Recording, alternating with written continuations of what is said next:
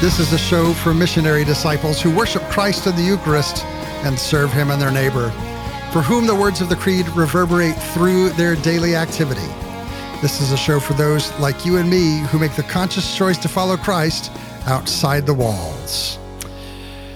We're talking today with Paul Fahey. We've had him on the show before, and he recently put a piece up. I've came across it on social media, but you might have found it at wherepeteris.com, that was so compelling that it was just something that we had to clear the calendar and have a conversation about.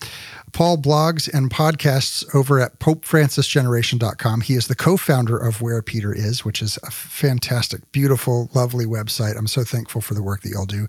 Paul, thanks for being here on the show. Thanks, DL.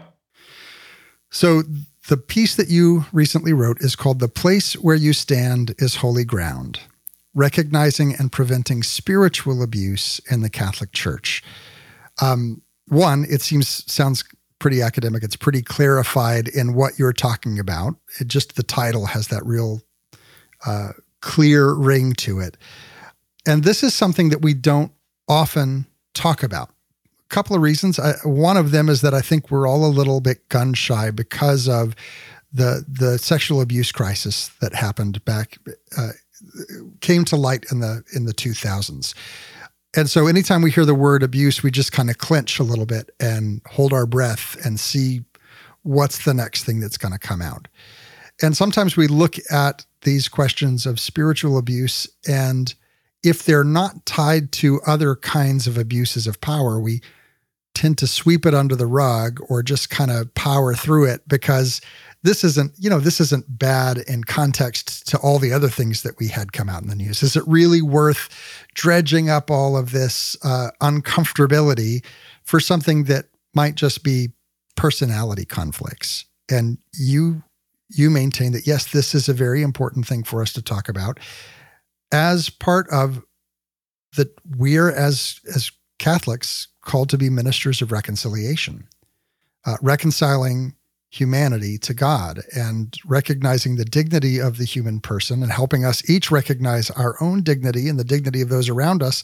And the only way to do that is for us to be integrated as people and to treat other people as subjects and not objects. So let's dive right in. It's a little bit nervous even as we're starting this conversation, but what brought you to a place where you recognized this as an issue and as an issue that you specifically wanted to address in this piece? Yeah. I liked your comment about how we're uncomfortable talking about abuse in the church. I think because we're uncomfortable as people talking about abuse in general. And the clerical sexual abuse ongoing scandal in the church weighs so much in our consciousness. It is very difficult to see anything else as harmful. I was just talking with a priest today, actually, who shared pretty vulnerably. He's like, not too long ago, he says just a few years ago, when I heard people talking about spiritual abuse, I kind of dismissed it as, these millennials using important words like abuse and, thinking it meant something like your feelings were hurt. Right. But then he shared how by listening to a lay woman who met him where he was at and explained things to him, came to understand something differently, and understand how serious spiritual abuse is. I came to understand it like instinctively, like knowing when things didn't feel right in the church, both as someone who has been ministered to, where I'd walk away from a situation or walk away from a group and being like, I don't like what that was. Something about that wasn't right. But even as a minister, times when I would teach or I'd contribute to a Catholic culture in my parish or in whatever circles I was in, where there was something that didn't feel respectful. I was doing what I was taught to do, what I saw others doing, and something didn't feel right. But I never was able to put words to it. Now, about a year and a half ago, the Lord called me to to enter a master's program in mental health counseling, which is not an area I had really considered before. I've always seen myself as being a minister in the church. But he put a particular desire on my heart with that, which was to help Catholics heal from the harm they've experienced in the church and by the church, and to help ministers and clerics in the church bring what's best from the counseling world into ministry to help them be less harmful, right? Mm-hmm.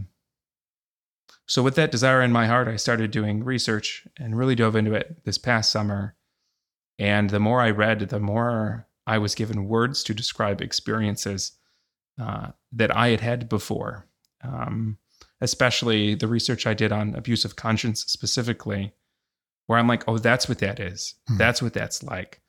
So it's been incredibly enlightening for me personally in understanding my own history. But yeah, that's how, it was really led by the Lord. That's how I came into this. Yeah. Before we get too in depth here, let's define what we're even talking about when we say spiritual abuse. What's meant by that term?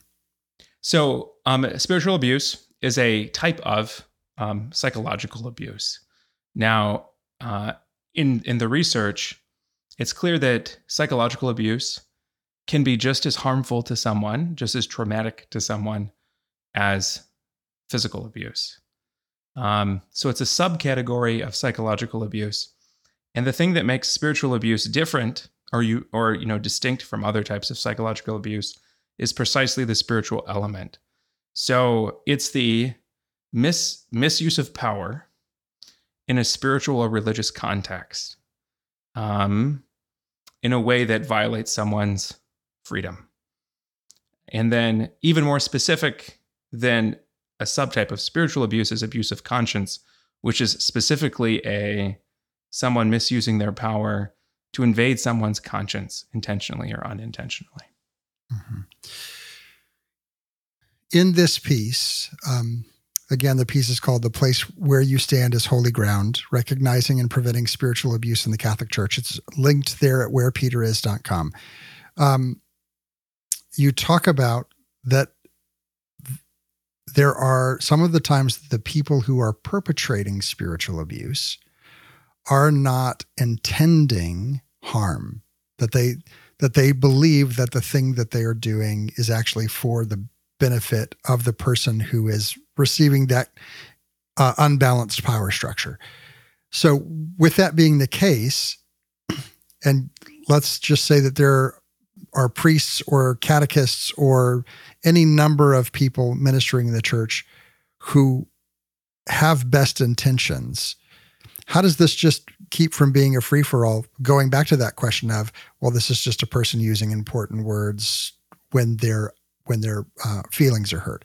If it's not necessarily understood or intended, how does that play out in differentiating abuse from just a really weird relationship? Yeah. So I think, first of all, it's important to abuse is understood not by the intention of the abuser, but by the harm experienced by the person who was abused. So the intention of the abuser or the culpability of the abuser is secondary. So I think, at least in my understanding, the harm that's done is a way to distinguish this. How this is not simply someone feeling uncomfortable or someone's feelings being hurt, but rather this spiritual abuse can do severe damage to someone. It can cause full-blown PTSD symptoms. So things like night terrors and disassociation and anxiety and panic attacks, things like that.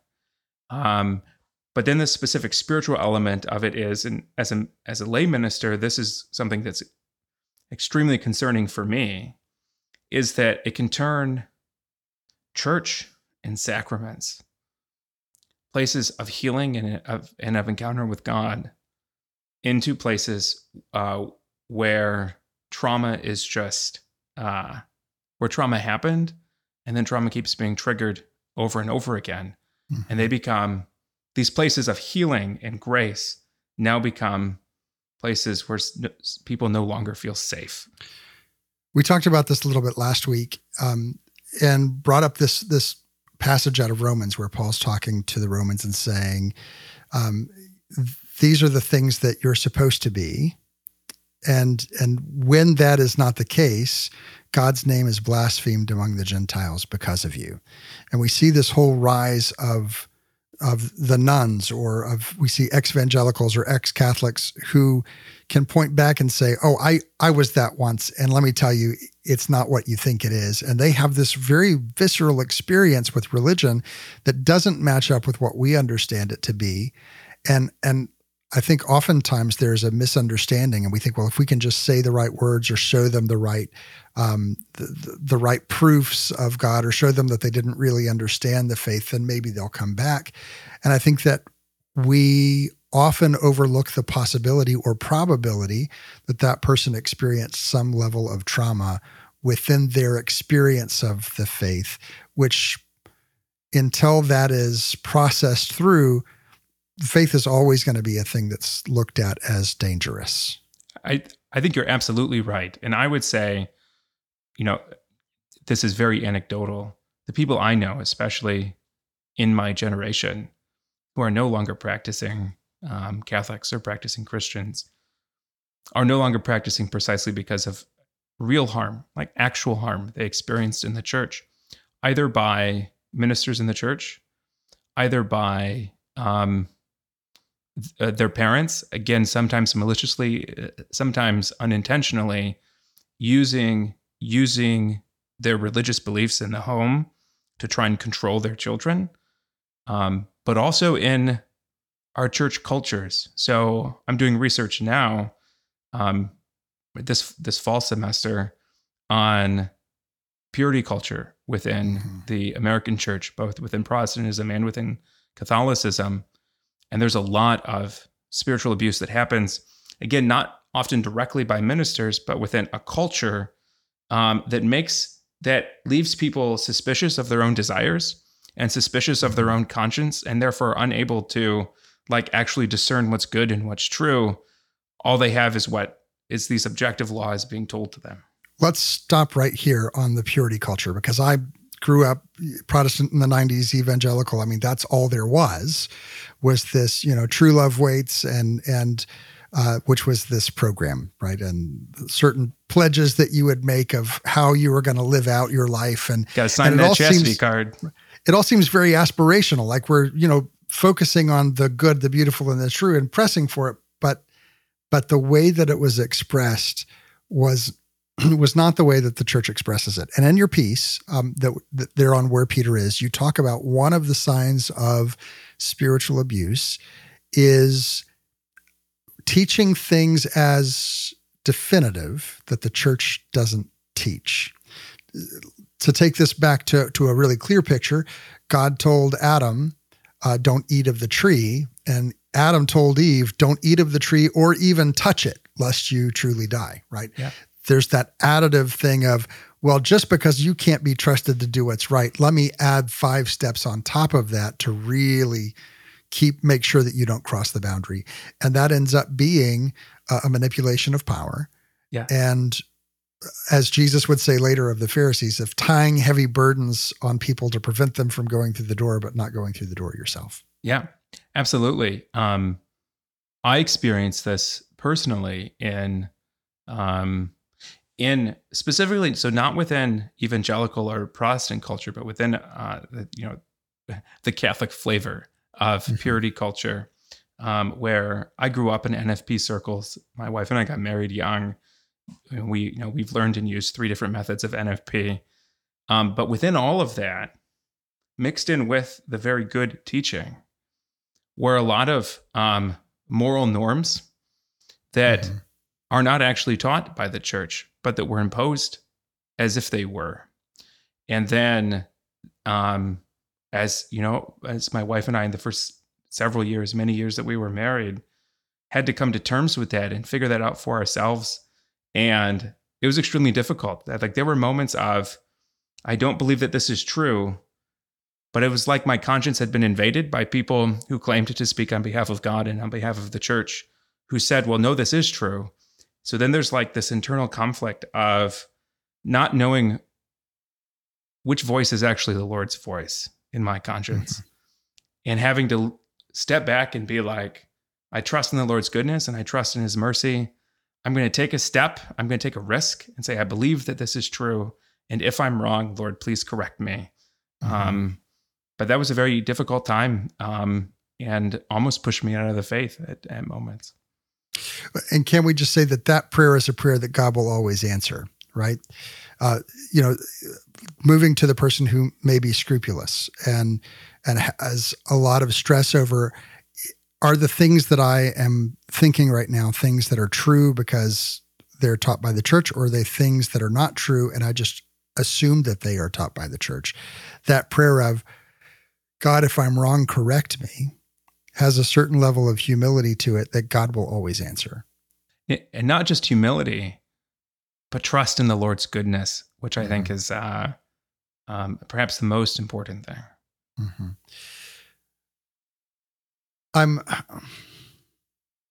I'm intrigued by this because we see this so often in our society, appeals to authority, right? And we, of course, even more so being part of a hierarchical church, we think that there are some legitimate times to appeal to authority, but there's so much of people posturing to be that authority and convincing us that, oh, really, I'm the one you should listen to, and I'm going to tell you the truth about the hierarchy one way or the other.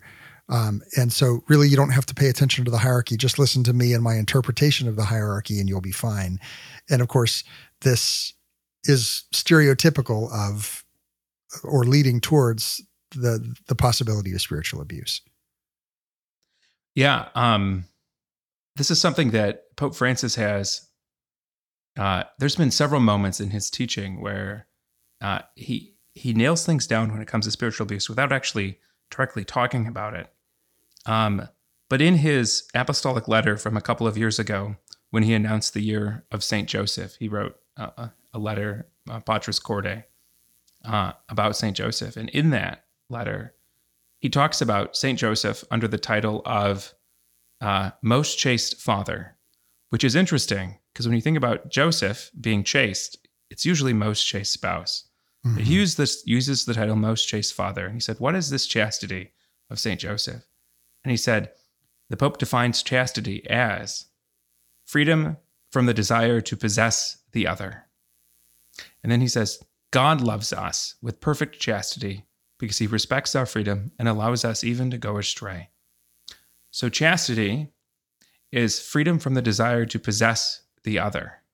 And I think what Pope Francis is doing here, I think, is he's correcting, I think, tendencies, at least within the historical magisterium of trying to control, but certainly tendencies within other leaders in the church, like you were saying, who want to set themselves up as authorities, as a way for us to examine them. Are they acting this way in an attempt to possess and control others? Or are they trying to help people form their consciences? Which is something else the Pope gets at in Amoris Laetitia, where he says we need to be helping people form their consciences and not trying to replace people's consciences. Mm-hmm. I think that's a key thing there. Both the intention of, am I trying to possess and control? And then objectively, is this someone who's trying to just tell me what to do and replace my conscience? Or are they giving me revelation and information and inviting me to respond to it freely? So we know that spiritual abuse happens predominantly when there is a power imbalance. When one person has real or perceived authority and the other person is meant to be a follower.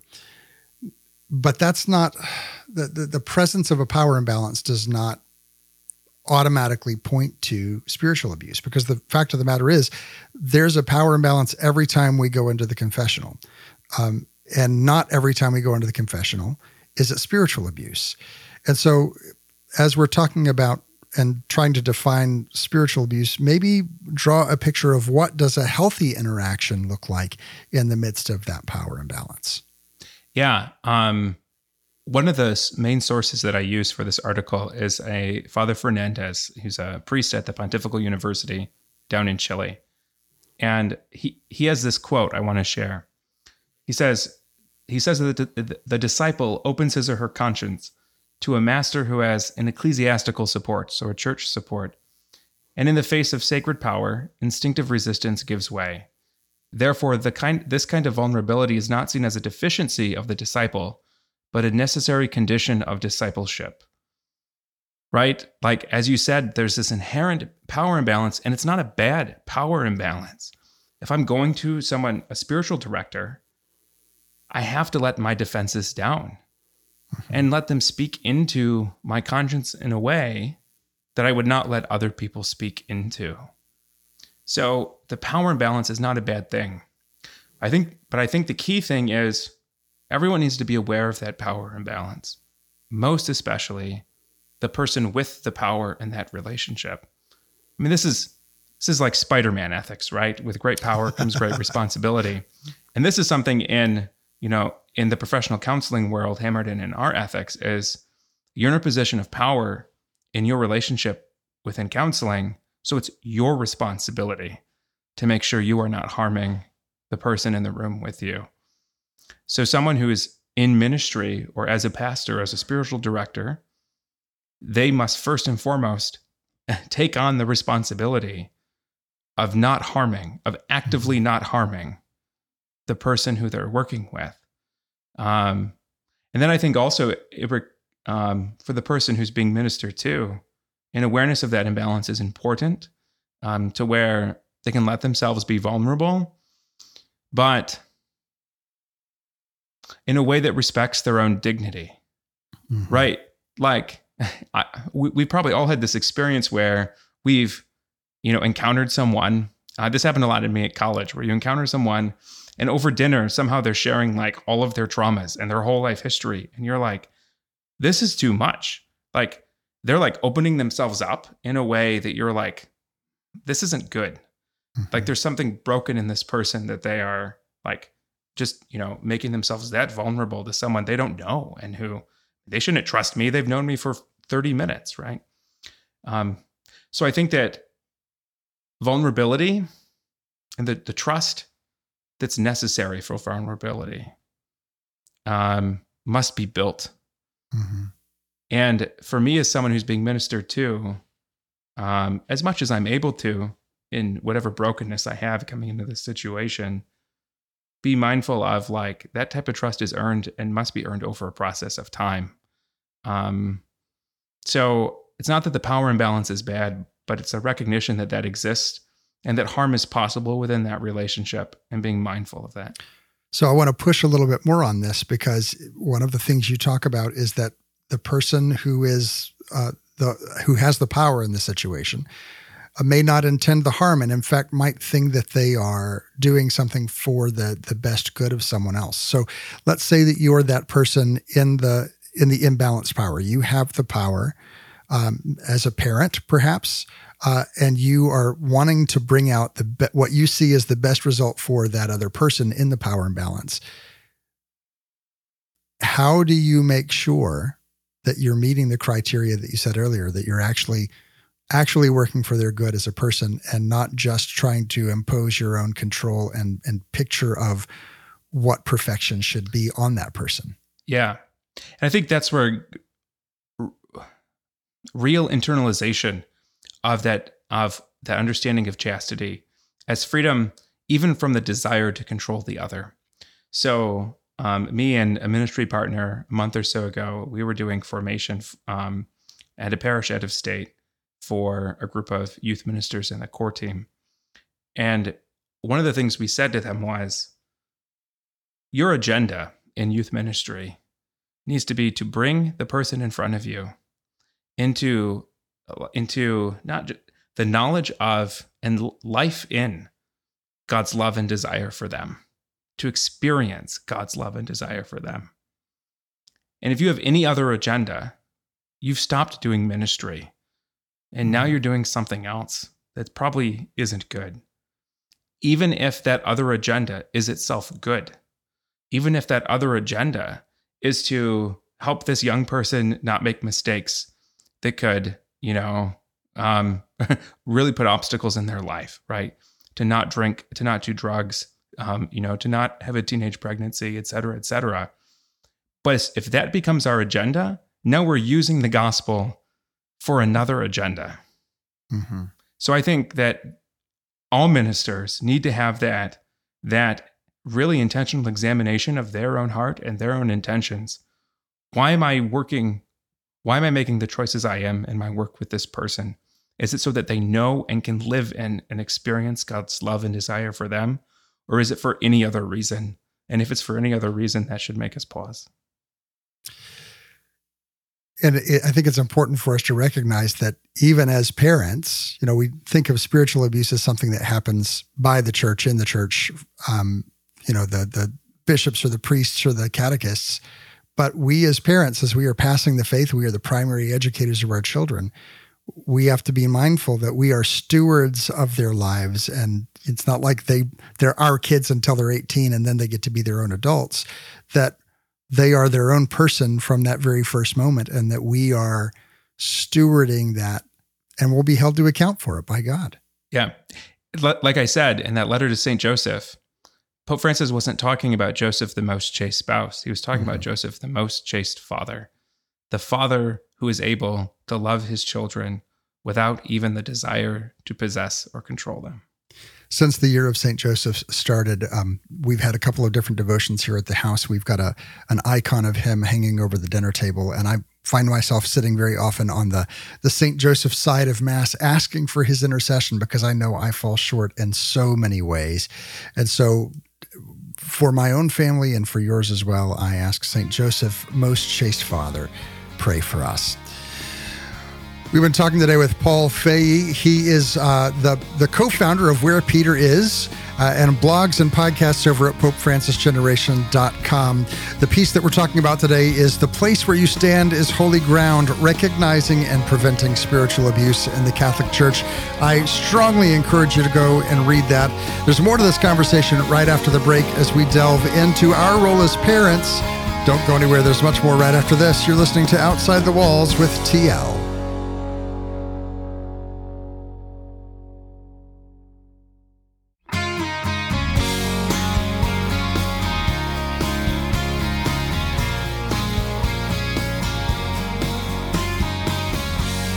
Welcome back to Outside the Walls, where we explore the implications of our belief on our daily life. I'm your host, TL.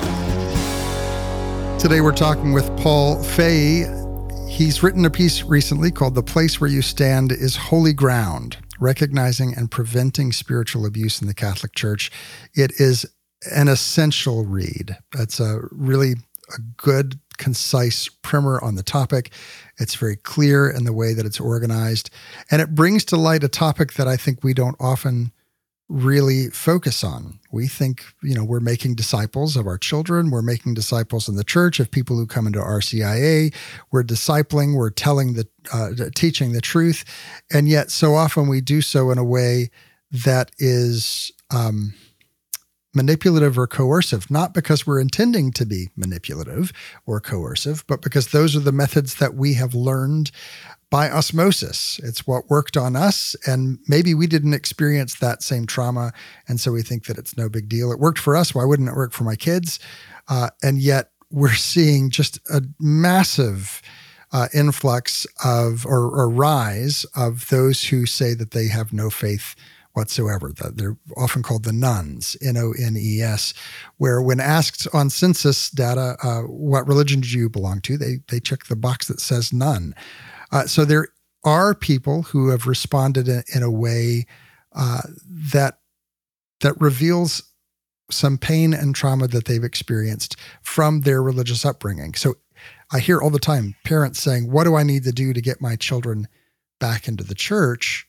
I think part of it is recognizing and acknowledging what it was that potentially sent them away in the first place, unpacking that, and then doing whatever we can to stem the tide and prevent that kind of trauma from being perpetuated onto the next generation and on down the line. Paul, again, thank you so much for being here to talk about this piece. Thank you. One of the things that you mentioned in the article that I don't know that you use some terminology that's pretty inside baseball, and I want to break that out a little bit. And that's the terms you talk about the potential for spiritual abuse when internal and external forums are conflated, are ignored, are mixed up. So what is internal forum? What is external forum? And how do we avoid that specific pitfall? Yeah. So the external forum really is the objective law. And the internal forum, as I understand it, which I may misunderstand it. This is not, this is pretty inside baseball, is really like the internal, like the internalization of that objective law, the internal understanding of it, and then the like living it out, the decision-making process of it. So it's the work of conscience, not just the work of conscience, but especially the work of conscience in internalizing and living out the moral law. So an example is when I would teach RCIA, I was not a part of someone's internal forum. Mm-hmm. My job was to communicate and explain and present the church's teaching and like put it on a table in front of people and answer all their questions about it and offer it to them and say, go, sit with this, wrestle with this, right? Mm-hmm. And then, so they would take that objective law and bring it into their internal forum, right? And if they would wrestle with it beyond what I was able to help them with, I could direct them to a pastor or a spiritual director or someone who could, walk with them in the internal forum to help them work that out. Mm-hmm. But my job as a catechist was not to enter into that internal forum. Does that distinction help? It does. So there's also maybe an added step of nuance that helps, that your phrasing helps me understand something that I experienced before. When I worked for the church, either at the diocesan level or at the parish level, we were often told not to mix internal and external forum. And what that meant for us is that the people who are responsible for evaluating my work and my performance in my job were not allowed to be the ones who could hear my confession. Yeah. Lest the thing that they would hear in confession might get brought over into that external forum of making other judgments that they had no business making. Yeah. Yeah. So I think that, and in the new catechetical directory that came out just a few years ago from Rome, there's a passage in there that I quote in my article that really puts a lot of gravity on catechists and I would say on all ministers to not confuse those two things. That as a catechist, to not pretend, or not even pretend, to inadvertently even step into someone's internal forum and think that like they need to that you need to make them make a decision or you need to enter in. No. Your job is to present and explain, mm-hmm. right? To help them encounter the Lord and let them work that out in their internal forum. Yeah. John Paul II, Pope St. John Paul II was quoted as saying, and I think he was quoting another document from the Vatican Council, Second Vatican Council. He said that we don't impose our views. We propose the truth and let the truth impose itself. That we just kind of, and this is very different from the evangelical world that I grew up in, where the goal was to get someone to pray that prayer by the end of our little encounter so that they could go away and be safe because they prayed the sinner's prayer. Even as we're thinking about this in terms of evangelization, we've been talking about priest and catechist and parent, but even as missionary disciple, we go out and we propose the truth, and we may accompany someone by proposing the truth, but we leave it on the table and we don't force the hand, and we let the Holy Spirit do his job and we mind our own business. Absolutely. And I think that the language that Pope Francis uses is he criticizes proselytism mm-hmm. and distinguishes that from evangelization. And I think that's precisely of the definitions that he's using. The first is concerned with controlling the other person in some way, even for some good end that we have. And the second respects that person's freedom and desires simply to propose to them the truth and the goodness and the love of God.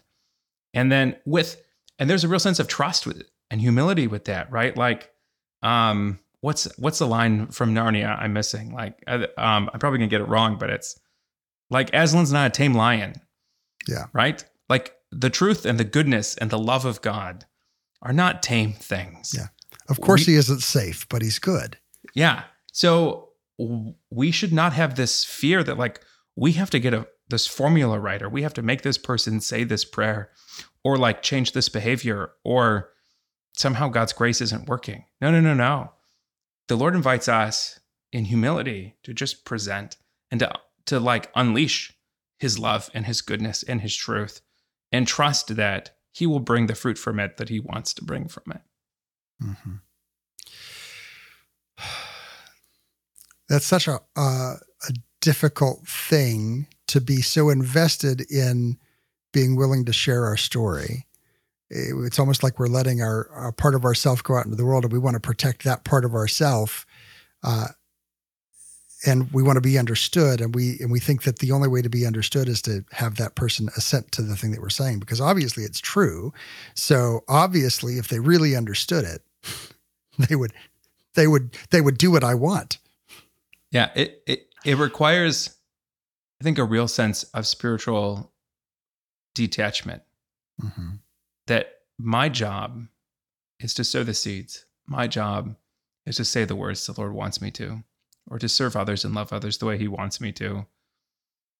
The fruit that comes from that is likely not my responsibility. And so to this end, I want to talk to the parents who have children who have left the church. I see so many parents who are longing and desperate to find the right words that will bring their children back. And my proposition here is to look to Saint Monica, who prayed and prayed and prayed and pleaded with Augustine. But the thing that made the difference is someone else was the one who brought Augustine back over the line, right? Monica wasn't the one who did it. Her prayers made all of the difference, but it was Ambrose who did the work, because there was that sense of detachment there. And so pray for the child, but also pray for an Ambrose. Yeah. I think there's also, even in the way you framed that, where we want the right words that will bring the people we love back, as if conversion is simply an intellectual thing. Mm-hmm. Where, like, if they just hear the right thing, they get the right answer or whatever. When I think the most important thing, and my oldest isn't 10 yet, so I do not have adult children who've left. But I believe the most important thing is to love and to be willing to apologize for the mistakes that we make as parents, and being willing to hear our children out without getting defensive when they share their experiences of the church or of our own parenting. There's in counseling, there's a principle in person-centered counseling that says that there's a few other things, but it's primarily if you can listen, if you can have empathy, and if you can have unconditional positive regard for the person in front of you, that creates an environment, a space where the person can heal in that space. And your job as the counselor is simply to create that space. And I think that in ministry and in parenting and in all of our relationships, those are important. Listening, empathy, but this unconditional positive regard, or this, I think you could call it unconditional acceptance, which isn't agreement, right? It does not necessarily mean agreement, but it means unconditional acceptance of who this person is and what their experience has been and where they're at this moment, and accept them as they are and not put any conditions on that acceptance. They don't have to be better for you to love them and accept them. They don't have to stop doing whatever behavior they're doing that makes you uncomfortable for you to love and accept them. You can accept them as a human being with infinite value as someone you love, Mm-hmm. without any provisos on that. And this is where it comes back to, Thomas Aquinas says that to love is to will the good of that other person, and to take the emotional aspect out of it. What are those things that bring up an emotional rise in you or in them, and recognize that that is ancillary to the act of love, right? It's real and it's valid, and it's something that they're feeling and something that you're feeling, and maybe something for a conversation, but it's not part of willing their good, right? What's eternally good for you. Realizing that I don't have to solve that problem today, right? I can love you and accept you without accepting everything that you do or saying that what you're doing is right. Yeah. One of the things in the research, it talked about cultures or environments that make spiritual abuse, more fertile ground for spiritual abuse. And one of the things is, either explicitly or implicitly, what's communicated to people is that their acceptance and belonging in the community is dependent upon some sort of behavior. Mm-hmm. And I mean, that's an incredible challenging thing, because I think if we look into our own hearts, our acceptance of others is often, we often put provisos on that. But we certainly do that in a lot of our religious communities.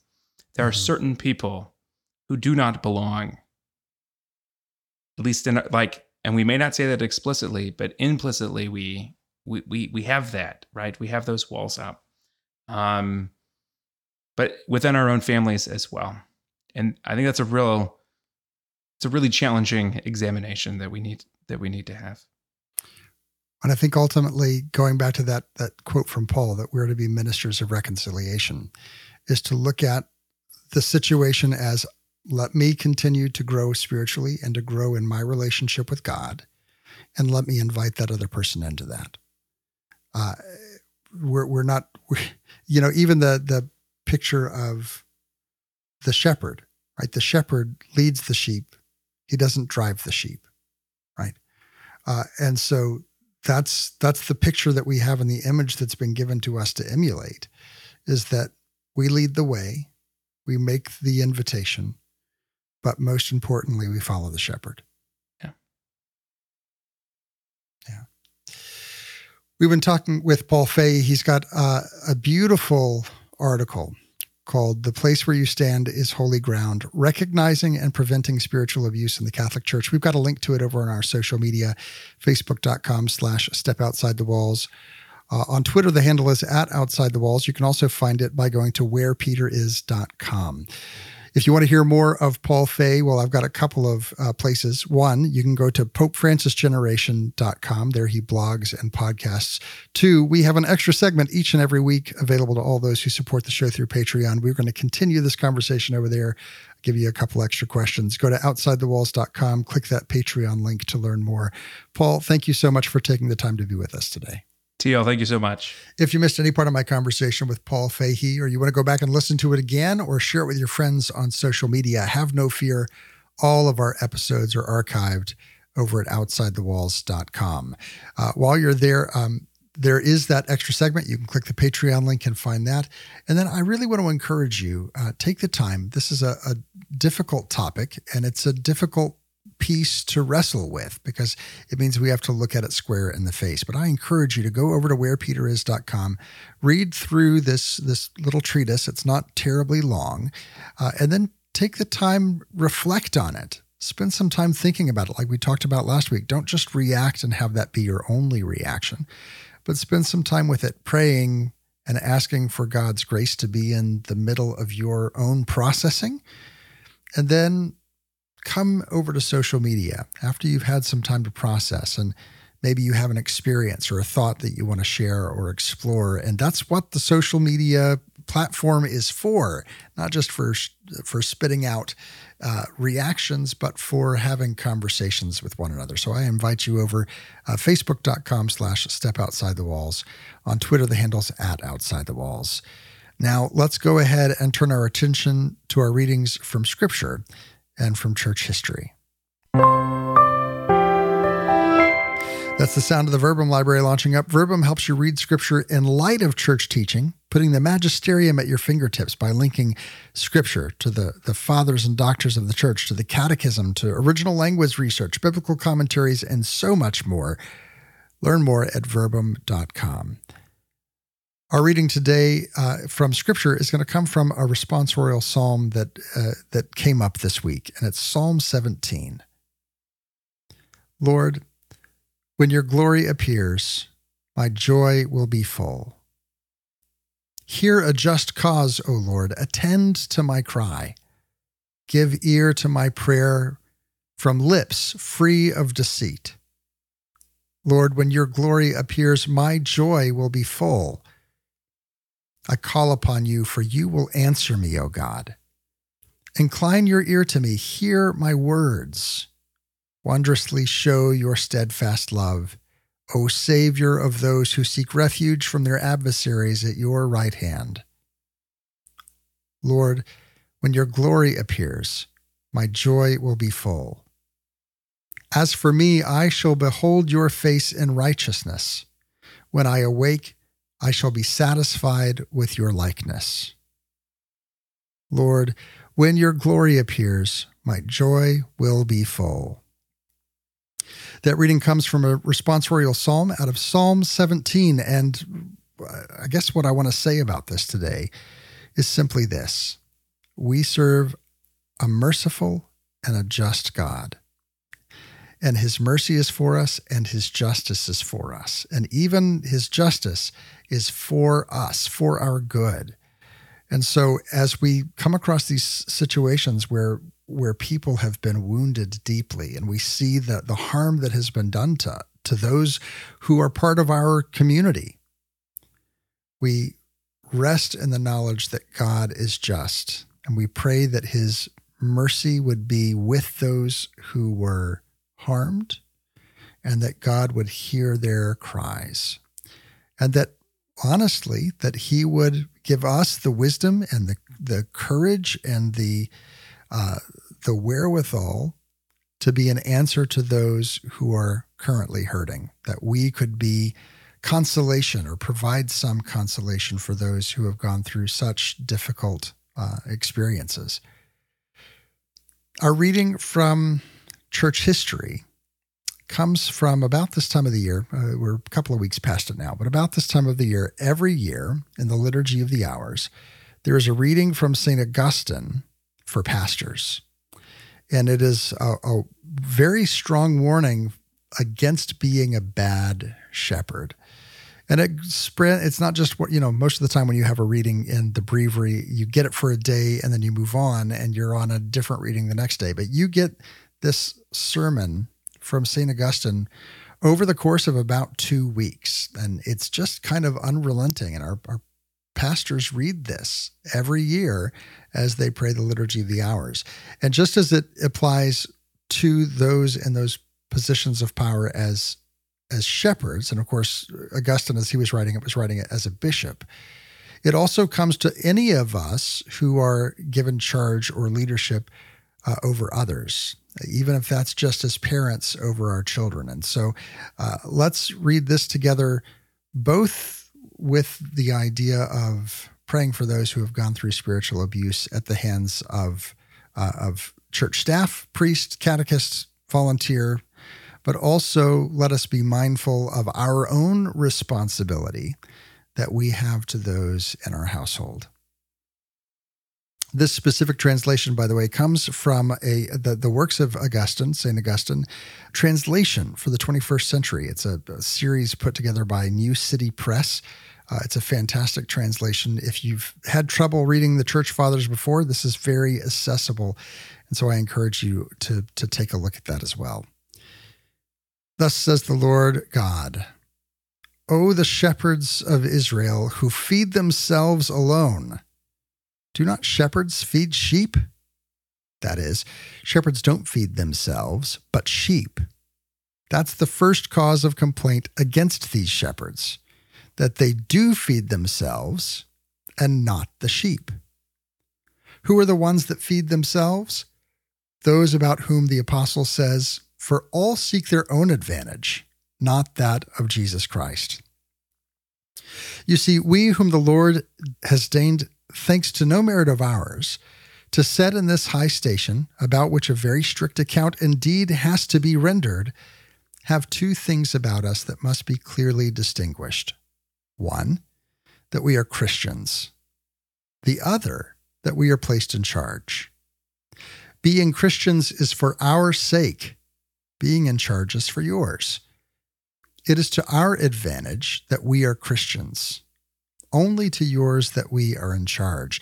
And there are many people who reach God as Christians without being in charge of anything, and no doubt have all the easier a journey for traveling light and carrying less of a burden.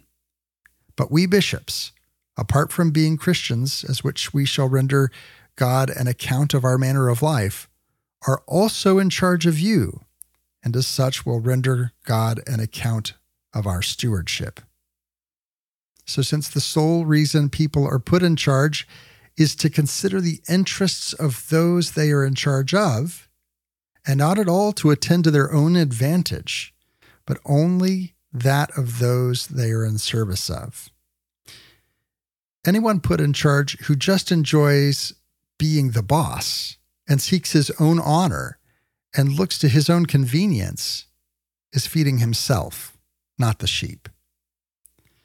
These are the ones being got at. Listen. Listen like God's sheep and observe how well God has ensured your safety. Whatever those in charge of you may be like, that is, whatever we bishops may be like, he that feeds Israel has ensured your security.